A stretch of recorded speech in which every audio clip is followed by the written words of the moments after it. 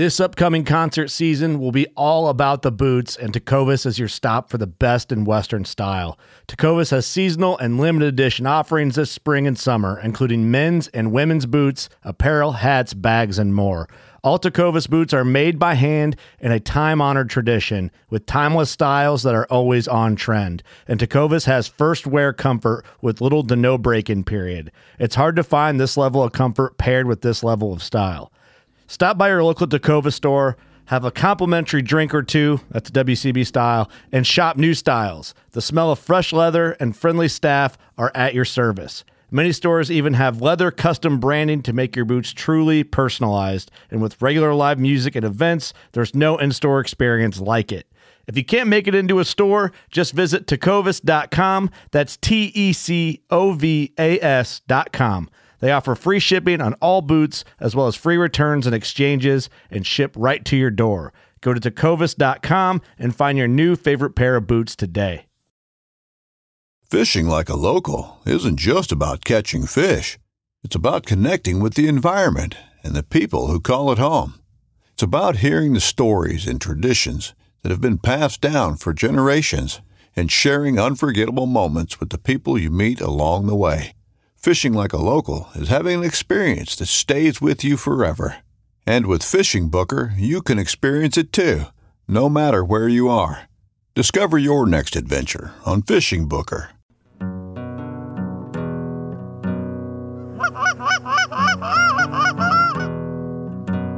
Oh, here we go, boys. Go.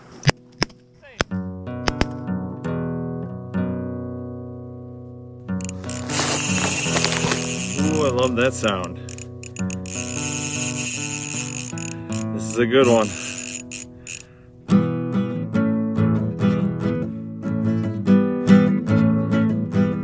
Welcome to Waterfowl Wednesday on the Full Scale Outdoor Podcast. I'm Nick Johnson, joined with Dale Luganbill. It is Wednesday. It's 7 a.m. right now. We're actually recording day of.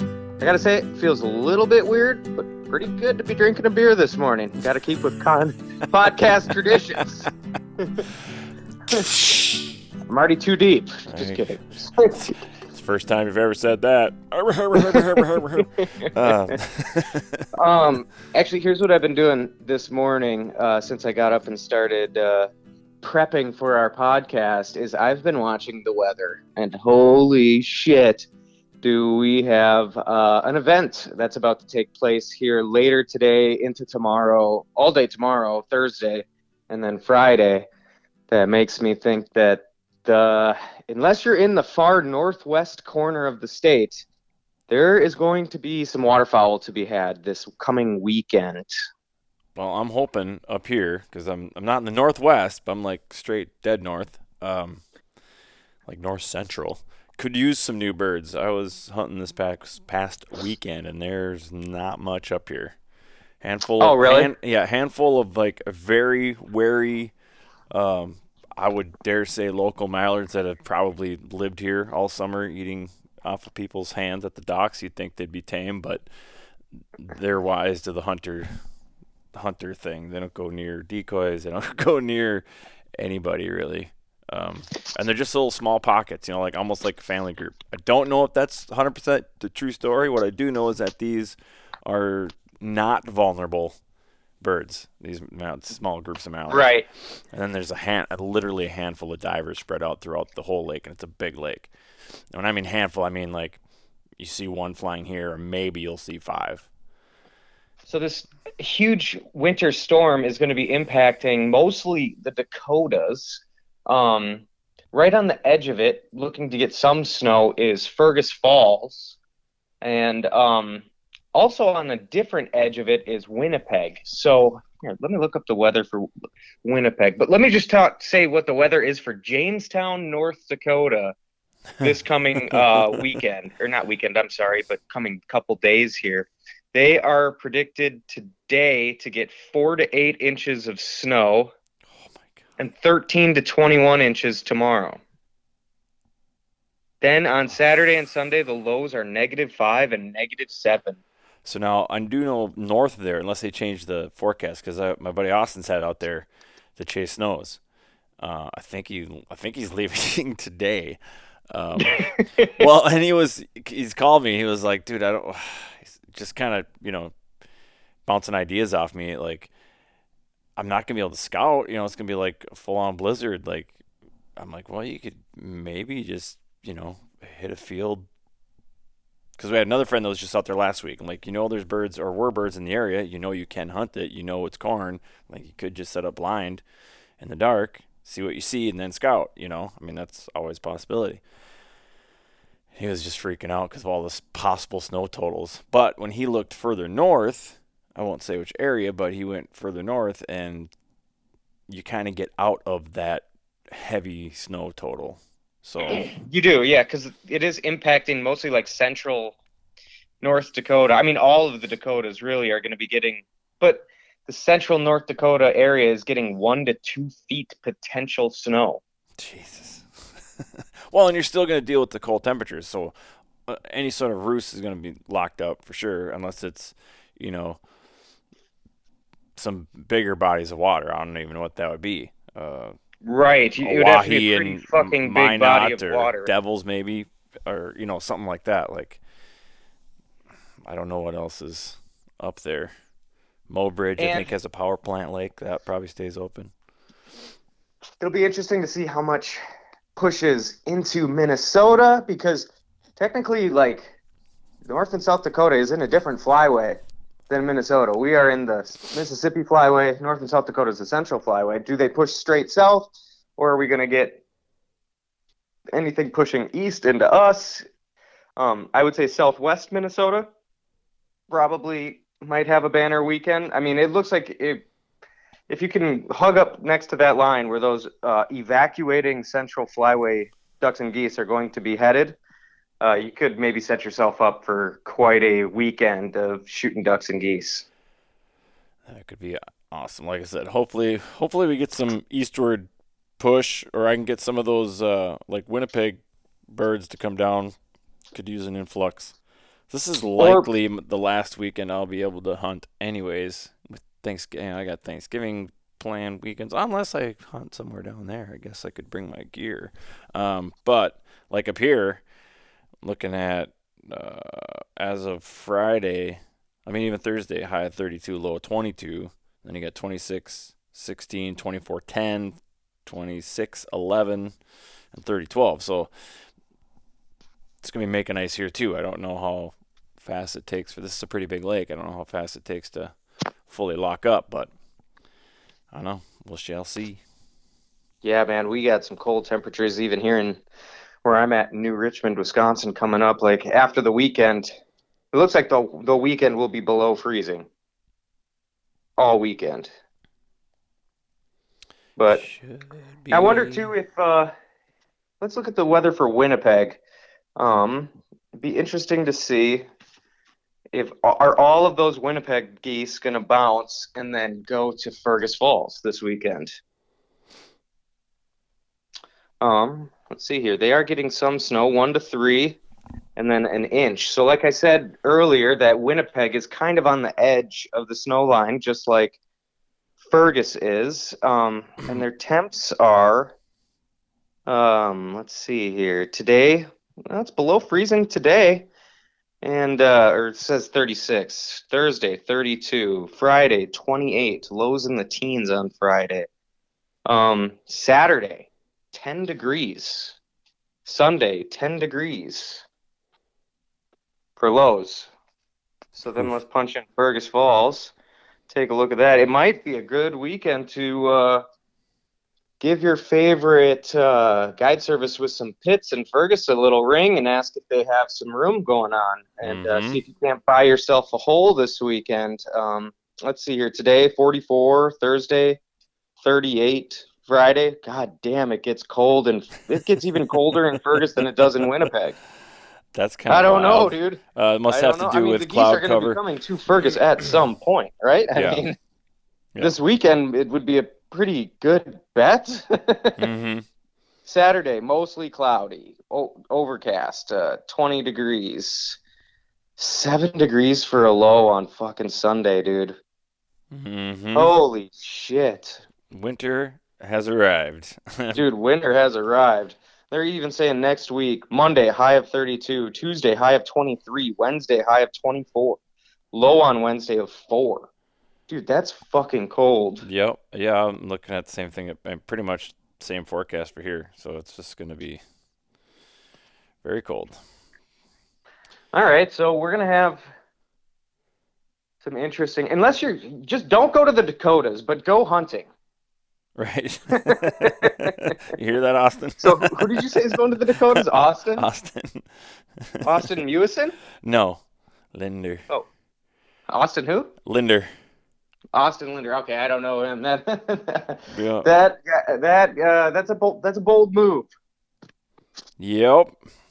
I had another friend of mine, Flotty, was out there last week, and they did pretty good one day. He said they really would have done well. It was only him and his kid, so they could only do so much damage. But I think they still I'd have to go back on a text message to see what their numbers were. But upper 20s, 30s. He said it was all singles, doubles, and they were shooting like shit. So had they had a crew there, probably would have been a triple-digit bird number. And then the next day he goes, well, I didn't think we could shoot worse than yesterday, but we did.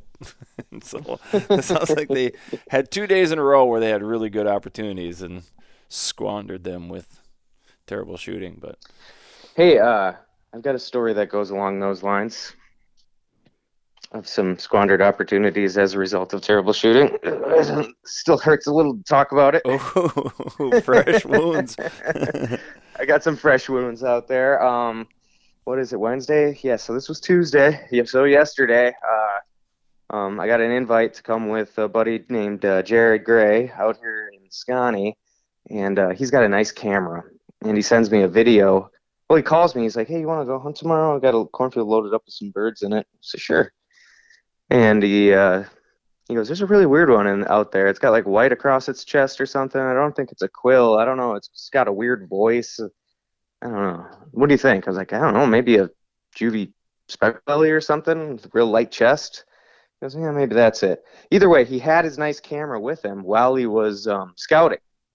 So then, about 5 minutes later, he sends me a video. I'm like, oh, I don't know what that is. This thing looked like it had like a bold white Y on its chest, like almost like a superhero, shirt that just said Y, or a big letter Y, capital letter Y, big bold white, and it did have a weird voice. It was like it wasn't honking; it was coming in like like just like, and like, oh, okay, yeah, that called him back. Like, definitely don't know what that is.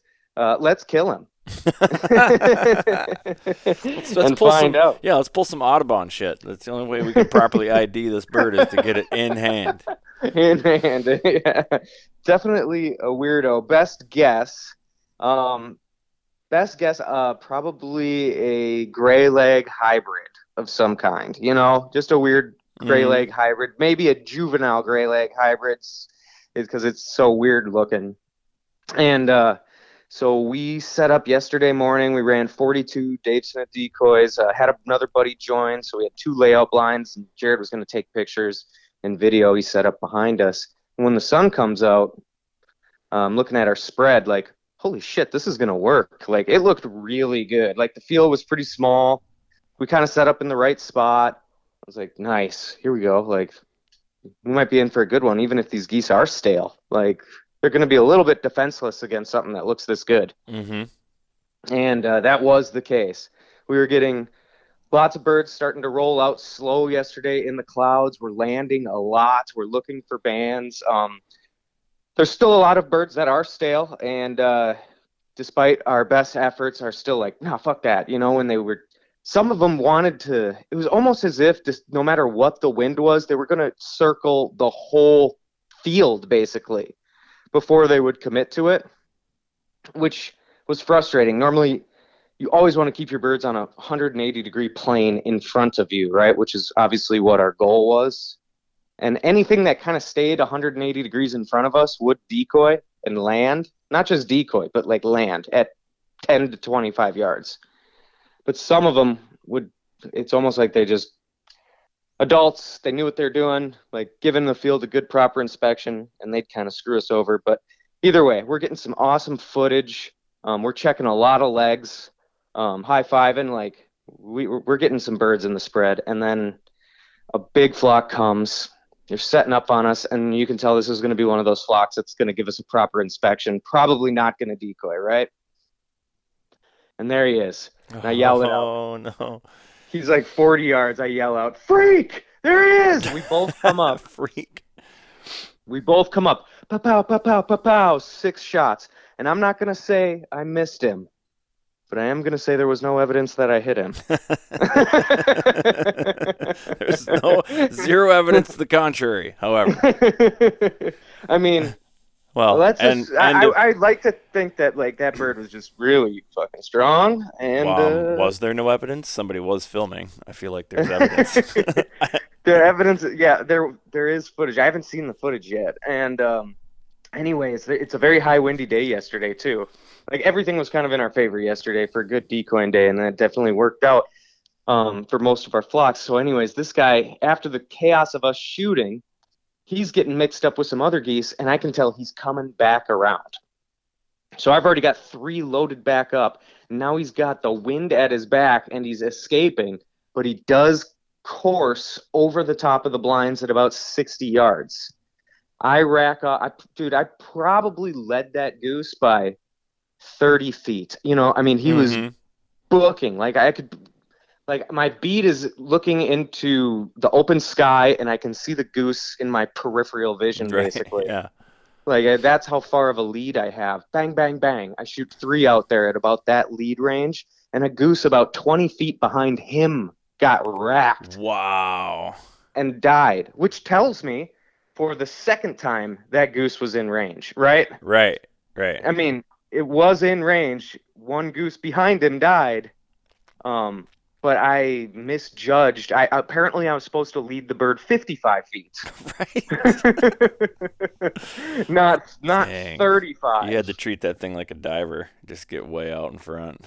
Oh, dude, I was way out in front. And I'm a pretty good shot, too. And that happened to me on some divers one time. There's just this, like, I don't know, it's like a 6 rack of divers coming screaming low across the water. Just, I mean, hauling ass. And beautiful, nice bird in the front. I think it was a canvasback, just a bunch of white and red. There's redheads and stuff mixed in, but this was many years ago, so I could be blurring some memories. But, I pull up and I sweep on these birds. I get way in front of that lead bird, pull the trigger, and the last bird crumples. The last one. The last one. I was like, holy shnikes. And I think everybody's had the experience of like pass shooting a goose, shoot the lead bird of a V, and the 4th one gets hit, like, so I really, what can you do? I'm licking my wounds from it, but either way, it's probably my most favorite hunt of the season so far, for sure. It was, it just worked out really good. We had tons and tons of geese. They came out at like a slow, cloudy day pace, like for 2 hours, little groups of 20 to 30, maybe 5 at the smallest, just peeling off the roost, and most of them giving us a pretty good look, and a lot of them landing in the decoys. We checked a lot of legs and played with a lot of geese, and god dang, that was fun. Nice. Yeah, I did kill except a couple. for that whole devastating part of not killing the freak. Fucking the freak. Yeah, whatever. Yeah, Sunday morning up here was like super slow. There just wasn't much around, and Windy actually lied to me. Where I set up, I ended up having the wind was kind of in my face, kind of quartering to me. And I was using my kayak, and it's a big lake. It's not like I really change my location much without like a massive paddle. So I'm like, well, hell, we'll just give it a shot. So I put the decoys out, I'm just not seeing much. So I'm like, well, no harm. And then 2 geese come over, way high, booking straight east. And to use your term, vulnerable, I hit a call one time, and they were just like, they just hit the brakes. They're like, what, where? and so they come down, they see the decoys, and they're, trying to get in, but the wind is like wrong for that setup. And they finally kind of work around, do like a little J hook so that they can plop down. And like right before their feet like touch the water, and I crack the one, he folds over, the other one hits the wind, and it's gone. I'm like, God damn it.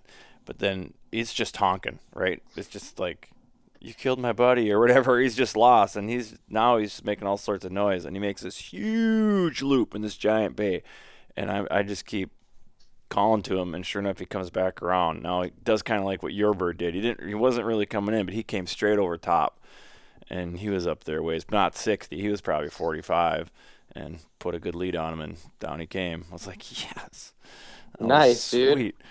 So yeah, I cleaned up those two, and then got a random hen Goldie later. So that was that. That was the action I saw.